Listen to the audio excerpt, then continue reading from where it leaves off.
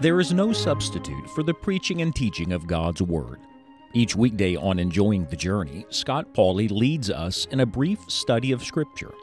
Today, on the Weekend Pulpit, we are happy to share a full-length Bible message given through Scott's Pulpit ministry. These messages were recorded live in a local church or gospel event in recent days. It is our prayer that the message will be a help to you today.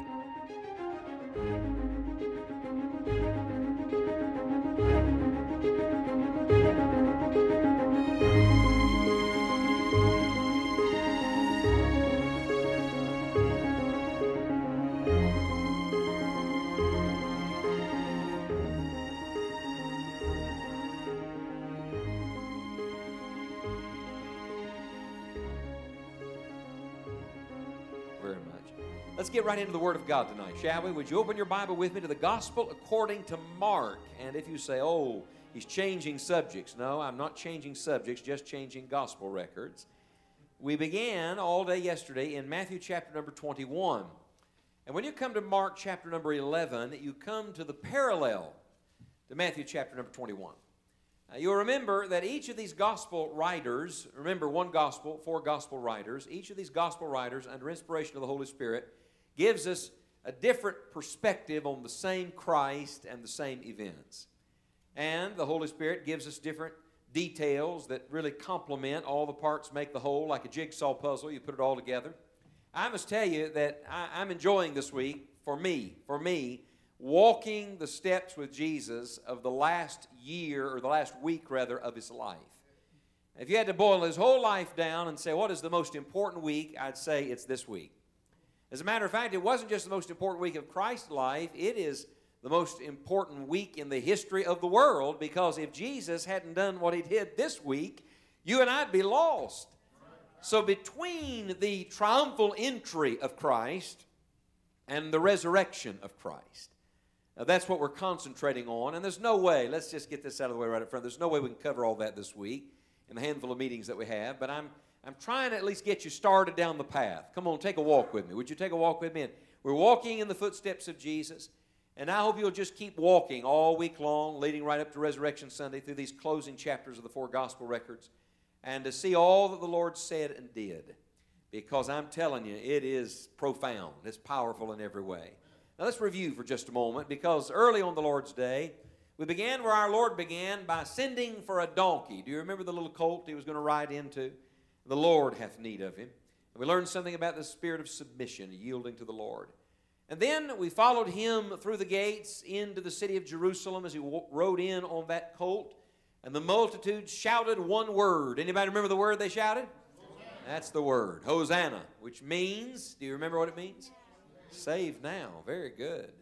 And that is a word I think we ought to incorporate ourselves, and we ought to be praying for those who need the Lord. Dear Lord, save now. The Lord's salvation is always a present tense salvation. Aren't you glad the same God who saved in the past still saves today? And may the Lord save now. And then last evening, we really crossed the divide from Sunday into Monday, whether you realized it or not. And I'll show you what I mean in just a moment. Because the Lord actually cleansed the temple on Monday. He went into the temple on Sunday. I'll show you that. But the actual cleansing of the temple happened the following day on Monday. And that would set in motion a chain of events that really hastens toward the cross. Do you remember all through the 3.5-year ministry of Jesus, he kept saying something like this, mine hour is not yet come. Do you remember that? My time is not yet come. But then there was a moment, a turning point, when the Bible says he steadfastly set his face to go to Jerusalem. That was the moment it all changed. That was the moment where the time had come, and now it is moving rapidly towards the cross. Look with me in Mark chapter number 11. In verses 1 through 10, you find this triumphal entry. This is Sunday. And the Bible says, on Sunday evening, look at verse 11, and Jesus entered into Jerusalem and into the temple, and when he had looked round about upon all things, and now the eventide was come, he went out unto Bethany with the 12. This is the end of the triumphal entry Sunday. So he does go into the temple on that day. He doesn't immediately drive them out. Watch this, please. Have you ever just walked around your house and made an inspection of things that need to be straightened out? Have you ever just taken inventory and made a checklist and said, we got to fix that? How many husbands know what a honey-do list is? Yes? So we all understand there are things that need to be cared for. There's always things that need to be cared for. Could I remind you, Jesus was walking through his own house when he came into the temple. Remember, it is the temple of God. And who is Jesus? He's the Son of God. So the Son is coming to inspect the Father's house. He sees it all. Use a little imagination. He looks around. He just kind of nods at it. And then he turns around, goes back to Bethany where he was staying. And then when you come to verse number 12, it says, and on the morrow. Would you mark that expression in your Bible, on the morrow? You might even want to write in the margin of your Bible, this is Monday morning now. This is Monday. And it's interesting to me to see how the Lord fits all these things together. And I bring you to Mark's record because Mark really shows us a little more of the chronology of it, where Matthew just immediately runs into the temple cleansing. Mark shows us the chronology of it. And on the morrow, when they were come from Bethany, he was hungry. We all can identify with that. How many of you are hungry right now? Would you raise your hand? Some of you are already thinking, praying about what you're going to eat when the preacher finishes preaching tonight. Jesus was hungry. And the Bible says, and seeing a fig tree afar off, having leaves, he came, if haply he might find anything thereon. And when he came to it, he found nothing but leaves. For the time of figs was not yet. And Jesus answered and said unto it, no man eat fruit of thee hereafter forever. And his disciples heard it. This is very significant. I just did a study recently in our daily broadcast on all the miracles of Jesus. This is one of, if not the only, miracle of Jesus that was destructive in nature. He's always healing, raising the dead, right? He's fixing things. Here, he curses something, causes it to wither up. I would say to you, it's still constructive in nature because he did it for a purpose, and he did it to teach the disciples a great truth. We'll see that in just a moment. But notice, please, it's breakfast time. He wants some figs, and he finds nothing on it. I love this. You see in these verses the humanity and the deity of Christ. Would you mark in verse 12, he's hungry. That's his humanity. And in verse number 14, he looks at the fig tree and says, you're never going to bear fruit again. Look what that is. That's the deity of Christ. Only the Creator can stop the creation from doing what he created for it to do. And so you've got all man and all God. Was he all man? Oh, yes. But was he all God? Oh, yes, he's all God. He's not 50-50. He's 100-100, and he's the perfection of both. Amen. So this is Monday. Now, look carefully, would you please? This is significant. Beginning in verse number 15, they come into Jerusalem, and Jesus went into the temple and began to cast out them that sold and bought in the temple. That's what we studied last night. Everybody remember that? Let me show you how it fits in and why it's sandwiched in here between this discussion about the fig tree. The fig tree was symbolic of something. Now, this is really not my message, but let me just throw this in for good measure so you understand. The fig tree was symbolic of the nation of Israel and the Jewish people at this time, that had a whole lot of show and had no substance. In fact, that fig tree represented exactly what he had seen the night before in the temple and exactly what he was getting ready to judge in the Father's house. Because look, please, those people had learned, are you ready for this? How to try to be good without God. May I say to you, there's no way to be good without God. There's none that doeth good. But they had learned all the form without any of the fruit. May I use the words of Scripture? Nothing but leaves. Nothing but leaves. My mind immediately now is going back to Adam and Eve in the garden. Do you remember them? What did they try to use to cover their nakedness? They sewed what? Fig leaves together. Nothing but leaves. And God says, that'll never do.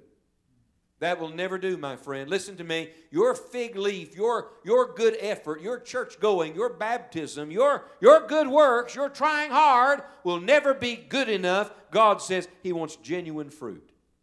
And that only He can produce. And so he curses the fig tree. Now come over with me to verse number 20 and we come to our text. And in the morning. Would you mark that expression? In the morning. I had you mark in verse 12 on the morrow. And in verse 20, in the morning. Would you write in the margin of your Bible? Next to verse 20, this is Tuesday morning now. So we're connecting Monday and Tuesday because on Monday he curses a fig tree and on Tuesday he teaches you why.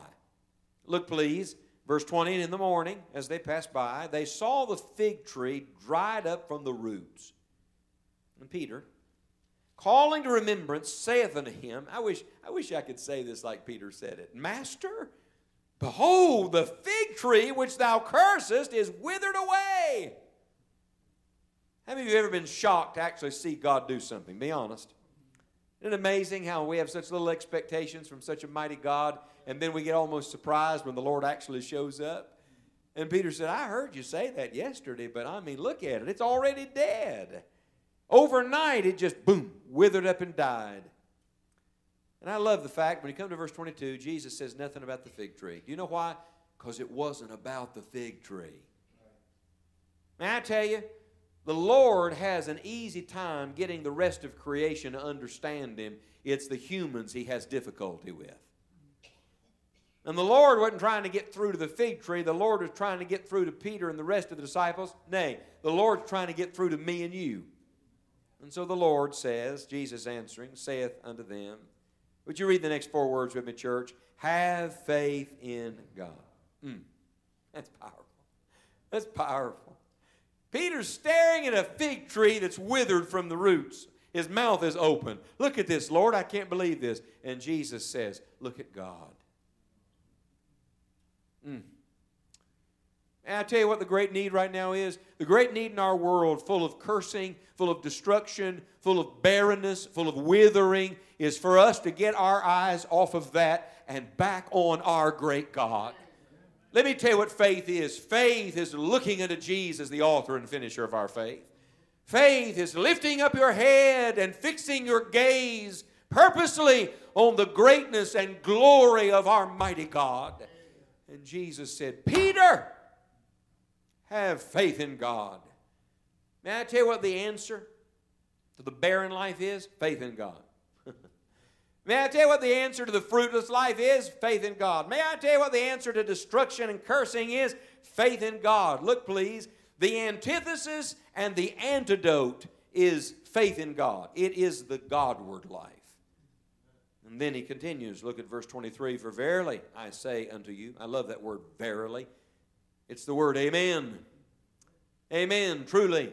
Pay attention to this. Verily I say unto you, that whosoever shall say unto this mountain, be thou removed, and be thou cast into the sea, and shall not doubt in his heart, but shall believe that those things which he saith shall come to pass, he shall have whatsoever he saith. Therefore I say unto you, what things soever ye desire when you pray. Would you mark that phrase in verse 24? When you pray. What's it say, church? When ye pray. It doesn't say if you pray. He presupposes the followers of Christ actually would pray. When ye pray. Anybody remember what he just said when he was in the temple driving out the money changers? He said, get all this junk out of here. My Father's house is to be a house of what? Prayer. Look, please. We're to be a people of prayer. And so do you see the connection here? Look, it's not chopped up. It's all connected. Jesus just cast a bunch of stuff out of the temple as an illustration. Now, he uses the fig tree as an illustration. Now, he brings them to the great truth. He said, it's time for you to start living by faith and living the prayer life. And he says, when you pray, believe that you receive them, and ye shall have them. And when you stand praying, forgive. If you have aught against any, that your Father also which is in heaven may forgive you your trespasses. But if you do not forgive, neither will your Father which is in heaven forgive your trespasses. I want you to take your pen tonight and mark something in your Bible. I'd like you to mark this expression in verse 23.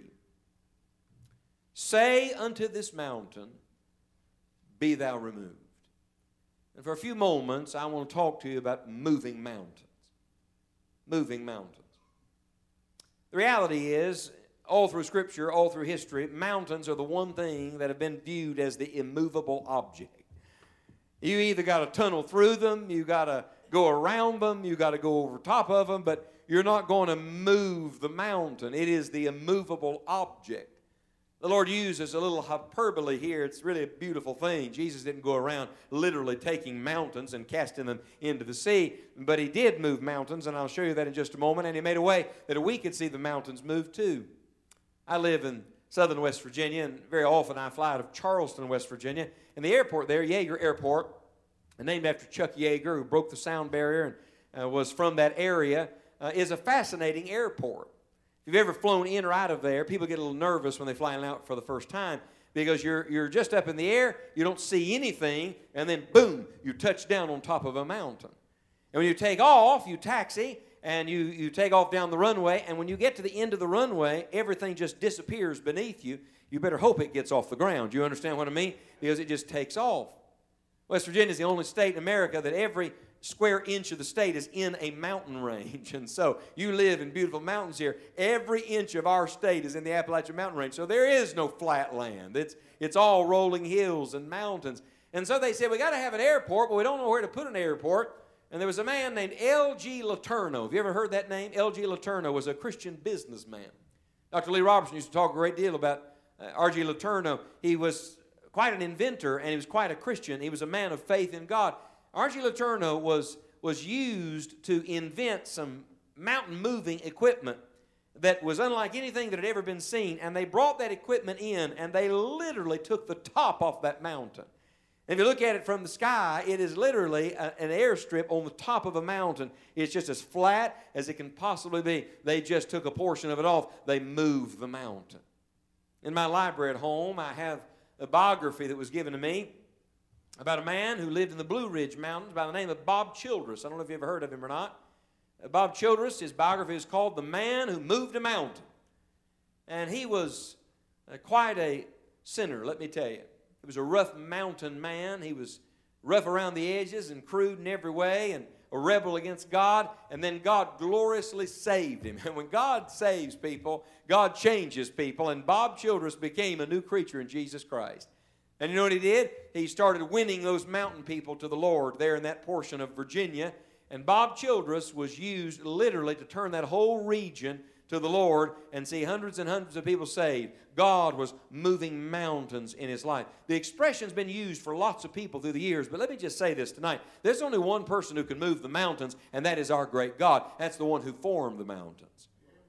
So when the Lord brings us to this portion of Scripture and talks about saying to a mountain, be thou removed, don't think this is some name it and claim it kind of religion where you just slot machine it and say what you want to say. If you say it, it's going to happen. No. Remember, have faith in who? God. So it is a Godward view of life. It is a Godward view of prayer. It is a Godward view of circumstances. The Lord is teaching us how to enter into what God wants and see the mighty power of God at work.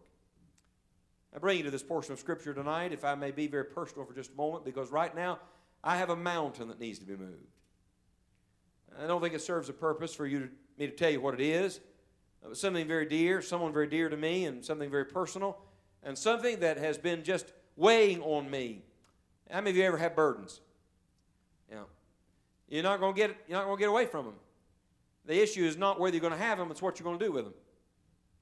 And right now, I have a mountain staring me in the face, and I've tried to logic it, and I've tried to think it, and I've tried to scheme my way about it, and I've tried to figure it out, and you know what I've come to realize? That I can't.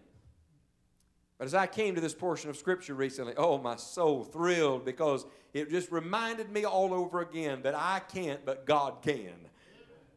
That I can't move the mountain, but God moves mountains. In fact, on the day He saved me, let me tell you what He did. On that day, He moved a mountain of my sin out of the way.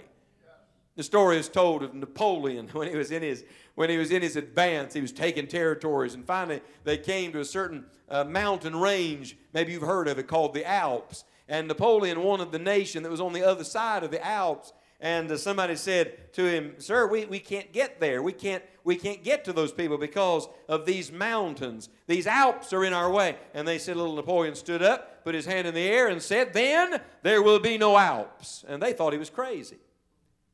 But Napoleon then got engineers, and to this day they made a mountain pass that literally cut the mountain in half, ran right through the middle of the Alps. It's an engineering marvel to the current day because one man said, "We're not letting the mountains stop us. We got to get to the other side." May I tell you, when our Lord Jesus Christ went to Mount Calvary on that day, He took a mountain of sin and removed it and made a way so that sinners could come into the presence of a holy God. God specializes in moving the mountains. And how does He move them in our lives? Very simply, through prayer.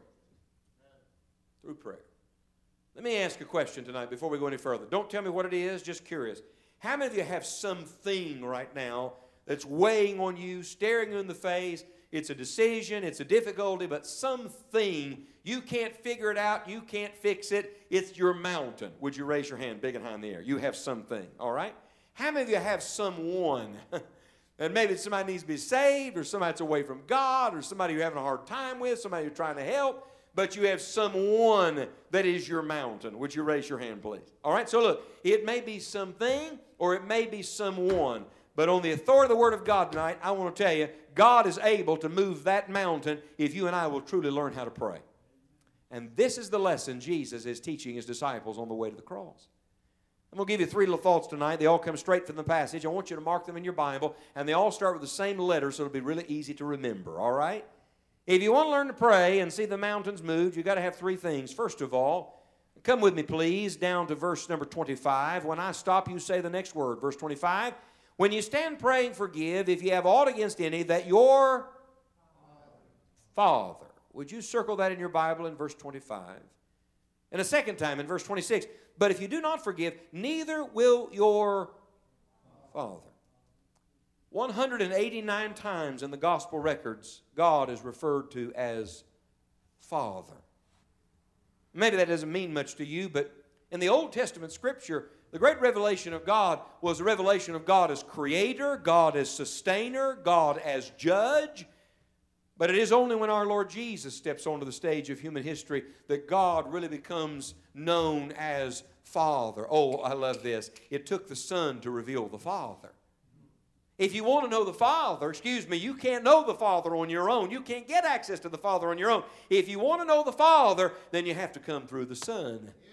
And that's why Jesus said, I am the way, the truth, and the life. No man cometh unto the Father but by me. And so it's not till you get to the gospel records that we find God as our Father. Oh, but I revel in this. I rejoice in this. That me, a little nothing, had been brought into the family of God. And God now is my heavenly Father. I thank the Lord for my earthly dad. He called me today about something.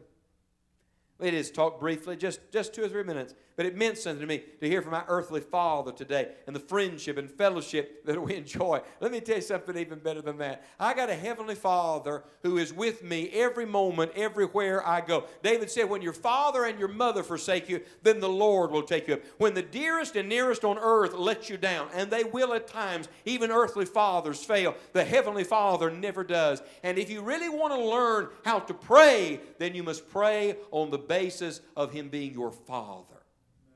The whole idea is that we have a relationship with Him. How many saved people are here tonight? Would you raise your hand? You actually know you're saved, all right? Can I tell you what happened when you got saved?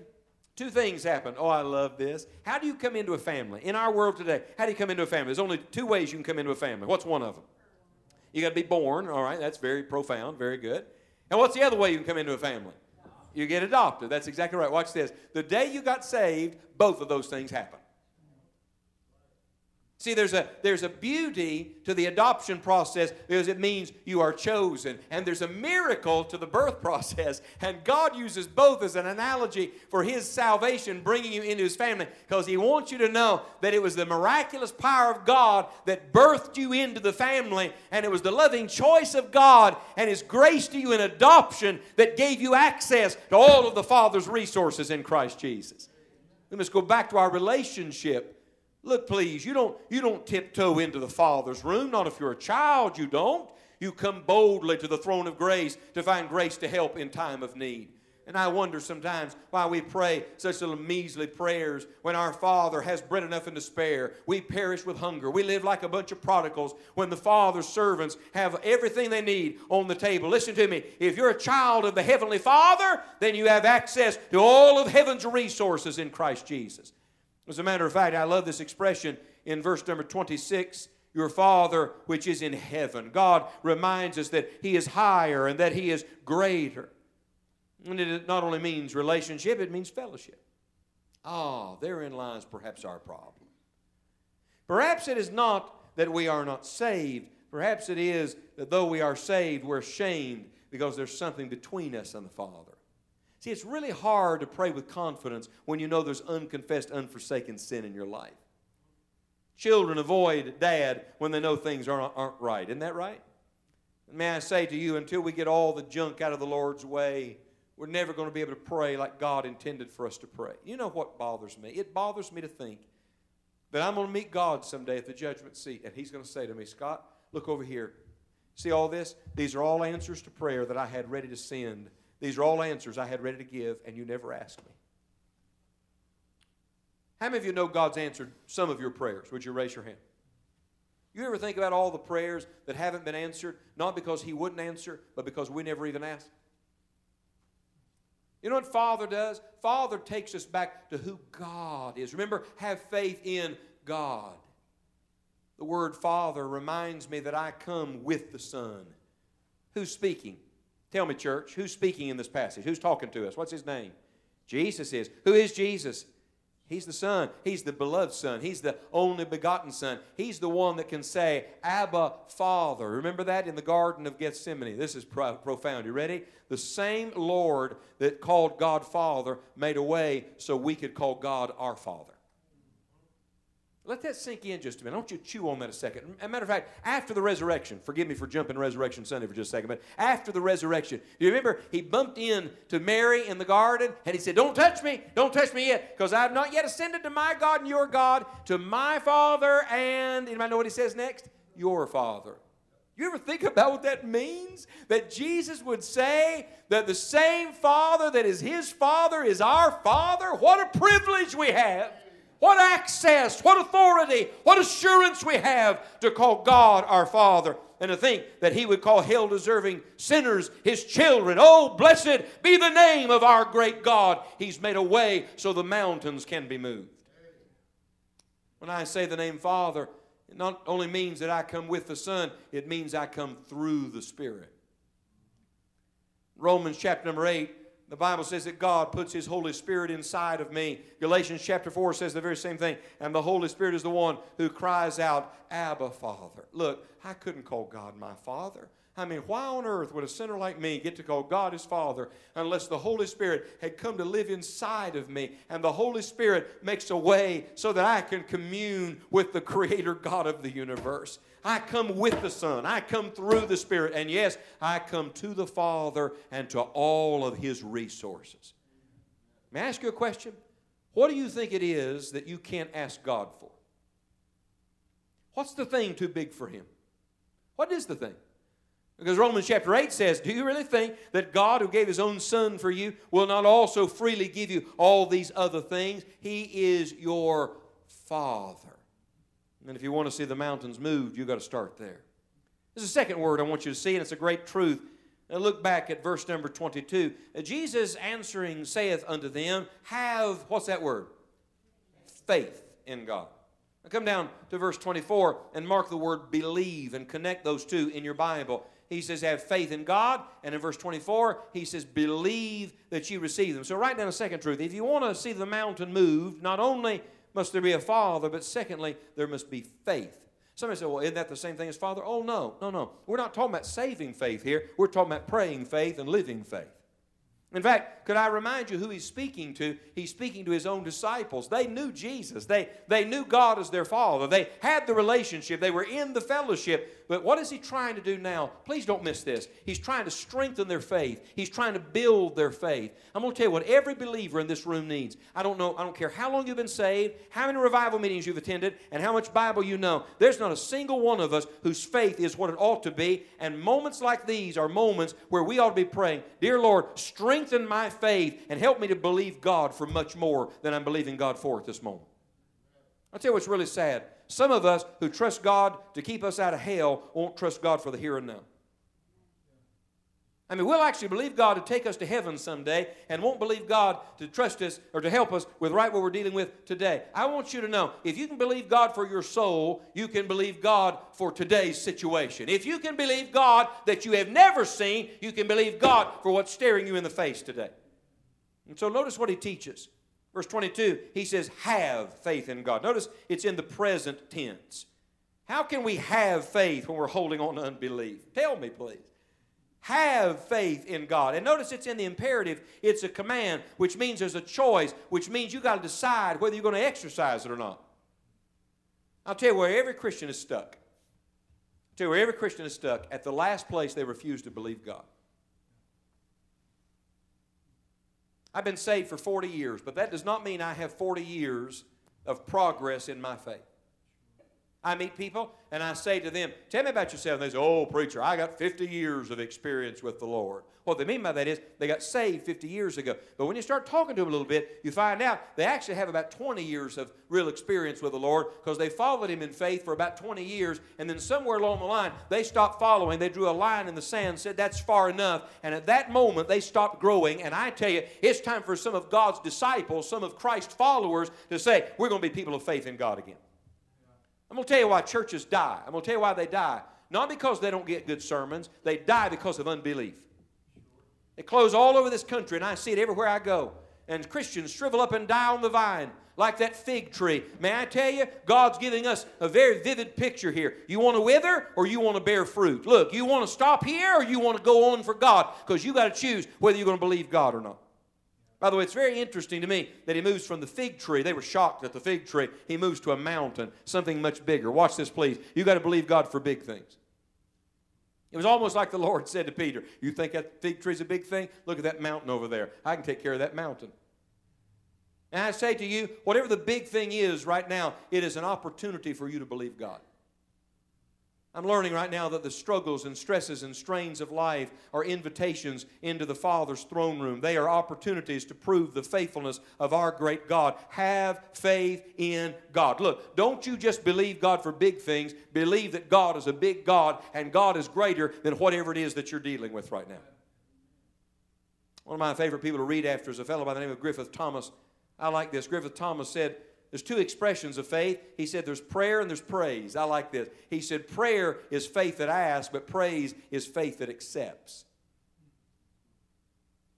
Sometimes we pray and beg, oh God, please help me. Oh God, please give this to me. Oh God, please break through in this. Did you ever think to turn it around and say, Lord, I can't see it yet. I don't know how it's going to happen. The mountain's still sitting right there in front of me. But I'm just going to stop right now and praise you that you are greater than that mountain. And I believe you're hearing and answering my prayer. And I'm trusting you're going to do the right thing. And I give you the glory and praise for it. You know, that's a declaration of faith in God. That's a faith that accepts. I've experienced some of that recently in my own life. The circumstances have not yet changed, but my spirit has. Do you know what is going on? There's a great mountain moving going on in my heart. Look, we're not just talking about moving physical mountains. Dear Lord, may God move the mountains of doubt out of the way, and the mountains of unbelief, and the mountains of worldliness, and the mountains of pride. Anything, everything that stands in God's way, God says, I'll move it if you will trust me. Could I remind you where they were standing when Jesus gave this lesson? Little geography, time out. You know where they were standing? On a mountain. Would you like to guess what the mountain is? The Mount of Olives. You ought to read what Zechariah 14 says about the Mount of Olives. It says someday Jesus is going to come back. His feet are going to touch down on the Mount of Olives. And on that day, that mountain that they thought was immovable, it's been there for millennia. It's never moving. On that one moment when Jesus touches it, it's going to split in two and make a great valley. I love this. May I say to you, if Jesus can move that mountain, Jesus can move your mountain. I was reading today, an old preacher said this, and I love this. He said, God doesn't answer your prayer because of the arithmetic of your prayer. God doesn't care how long your prayer is. God doesn't answer your prayer because of the logic of your prayer. Do you really think you can out-reason God? God doesn't answer your prayer because of the eloquence of your prayer. He's not impressed by the beauty of it at all. He doesn't answer your prayer because of the rhetoric of your prayer or the music of your prayer. God doesn't answer your prayer because of the geometry of your prayer. He doesn't care how broad it is. God answers your prayer, in the words of this old minister, because of the divinity of your prayer. How much God is in it? Do we really think God answers our prayer because we pray long prayers or beautiful prayers, or we pray big prayers? Or do we believe that God answers prayers because God will get the glory through that prayer? Look, please, the form of prayer is no substitute for the substance of faith. When you pray, don't you just say a bunch of words and string together a bunch of religious cliches. When you pray, dear brother, dear sister, you have faith in God, and let it be the expression of a heart that is laying hold on the Lord and believing God for the much more. And God will delight to hear and answer that prayer. In fact, let me show you something. Look at verse number 24. He said, therefore I say unto you, what things soever ye desire. That's pretty broad. Whatever you desire. I've heard people preach this, like anything you want, God will give it to you. How many of you have lived for the Lord long enough to know that's not true? Now let me ask you a different question. How many of you have lived and prayed long enough to be glad that God didn't answer some of your prayers? Yes? So everything you desire is not in the will of God. 1 John says that we pray according to His will. James warns against asking amiss that we may consume it upon our lusts. Let me tell you the little secret here. Spurgeon said the prayers God answers are the ones that begin with Him. You want to get some prayers answered? Find out what God wants and then pray that with confidence. Because look, when your desire lines up with His desire, you can be sure you're praying in the will of God. What things soever ye desire when you pray, look at it, believe that ye receive them. Two interesting words, believe and receive.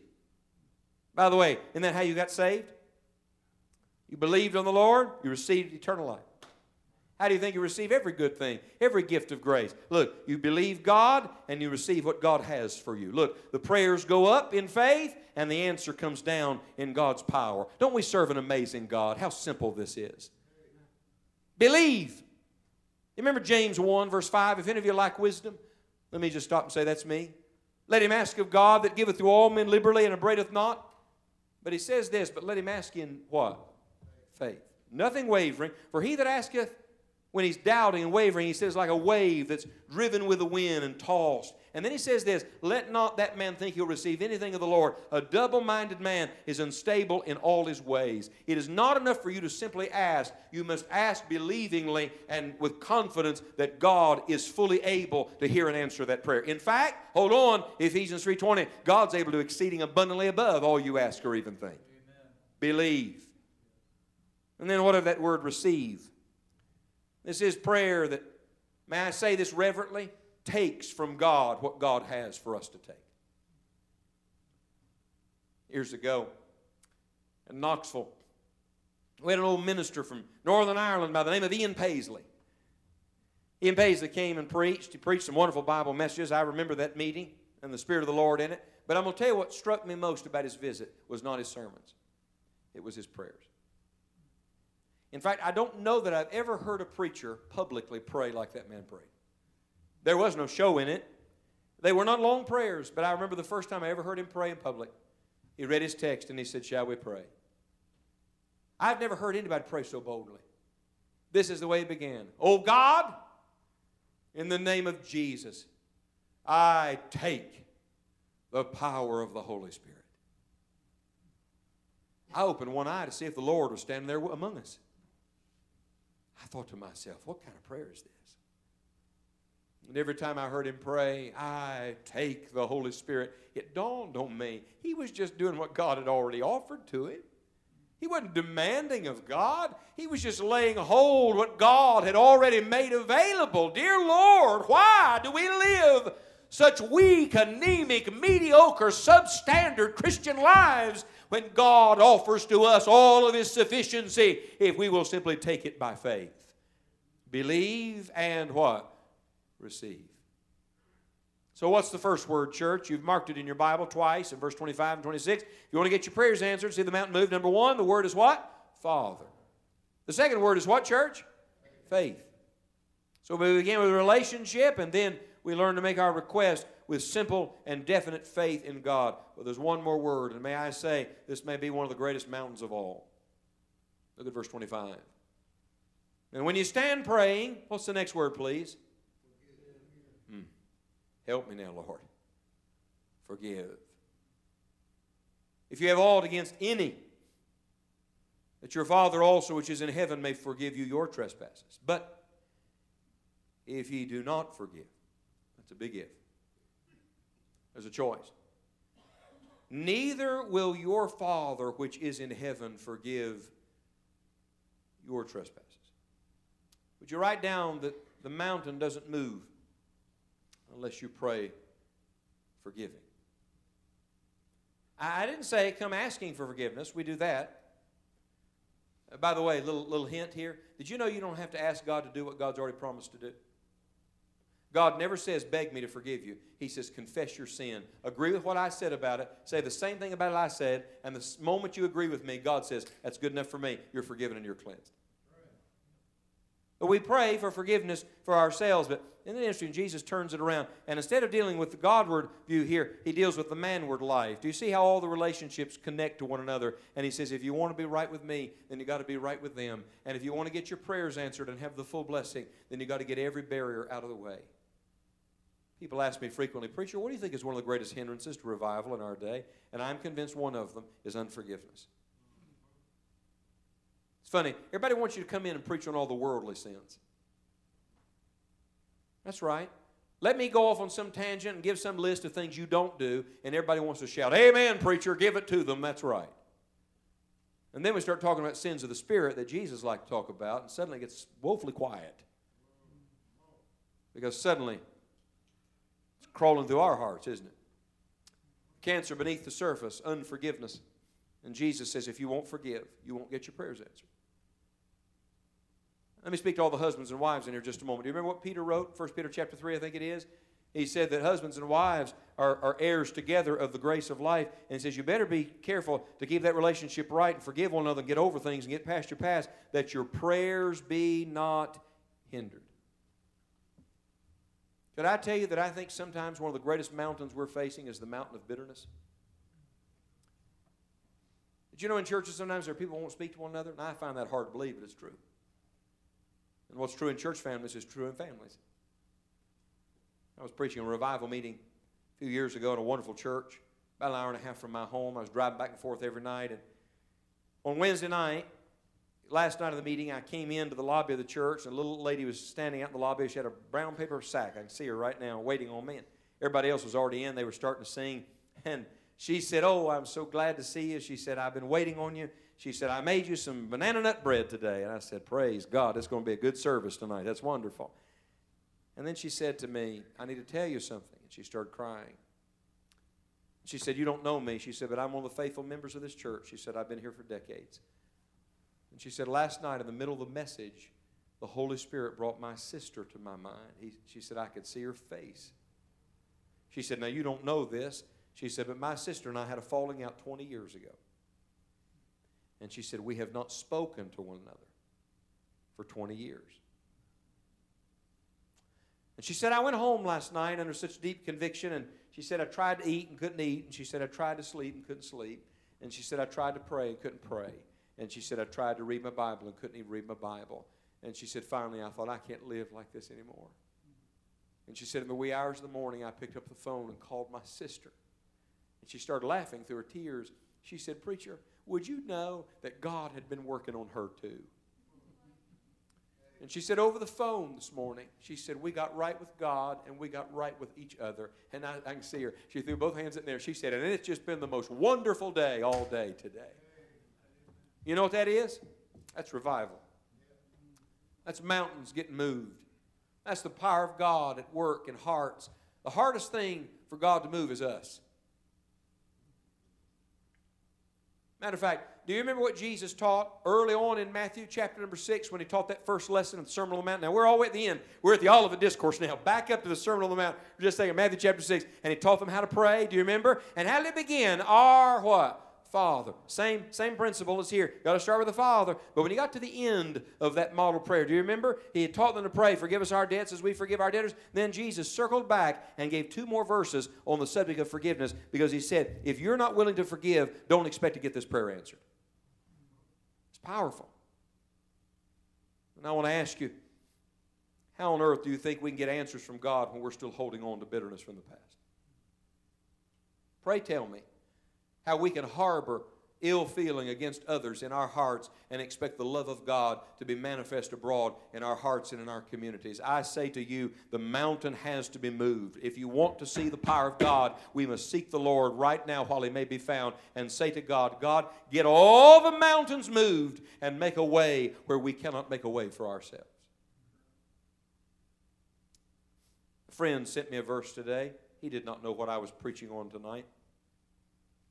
When he sent me the verse, I looked it up. I started laughing. Isn't it just like the Lord to send you what you need just when you need it? What a great God we serve. May I show you the verse as I conclude tonight? It's not here. It's not in this passage of Scripture, but Just take a guess where it is. It's back in the book of Zechariah. Doesn't it seem like Zechariah's been coming out a lot this week? All day yesterday we referenced Zechariah. Already tonight we've referenced Zechariah. And here's the verse he sent me. Look at Zechariah chapter 4. And we like to quote verse number 6. Not by might, nor by power, by my Spirit, saith the Lord of hosts. That's a great verse. Look at Zechariah chapter 4, verse number 7. Who art thou, O great mountain? Before Zerubbabel, thou shalt become a plain. And he shall bring forth the headstone thereof with shoutings, crying, Grace, grace unto it. Doesn't that sound a lot like, speak to this mountain and it'll be removed and cast into the sea? You know, the context is they're coming back to Jerusalem, to the rubble and to the rubbish and to the ruins of the temple and the city. Oh, I love this. They're probably looking at a mound of debris, and God says, you see that big mountain of debris? You see that big mountain there? That's all going to be cleaned up, and I'm going to make a nice even plain out of it. Lord, how are you going to do it? Look at the word that's repeated twice at the end of the verse. Grace, grace unto it. I'm going to tell you tonight, friends, we need a fresh dose of the grace of God right now. Because only the grace of God can move the mountains. But if some of God's Zerubbabels will start believing Him again and praying in faith again and pick up that prayer list again and go after that soul again that you gave up on years ago and start trusting God for the thing that you think is way out of your reach, but it's never out of God's reach, if some of us will start to do that again, you know what I think we'll see? I think we'll see God move some mountains. But it begins this way. Have faith in God.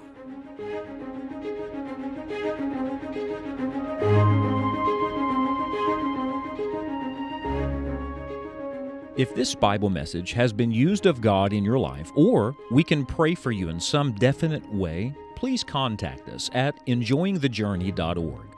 We hope you will share the message with others who may also be encouraged by it. For additional full-length Bible messages, please visit Dr. Scott Pauley's YouTube channel. Tomorrow is the Lord's Day, and we want to encourage you to be faithful to attend a Bible-preaching church in your area this Sunday. Thank you for listening to The Weekend Pulpit, and don't miss Enjoying the Journey Daily Devotional Podcast each Monday through Friday.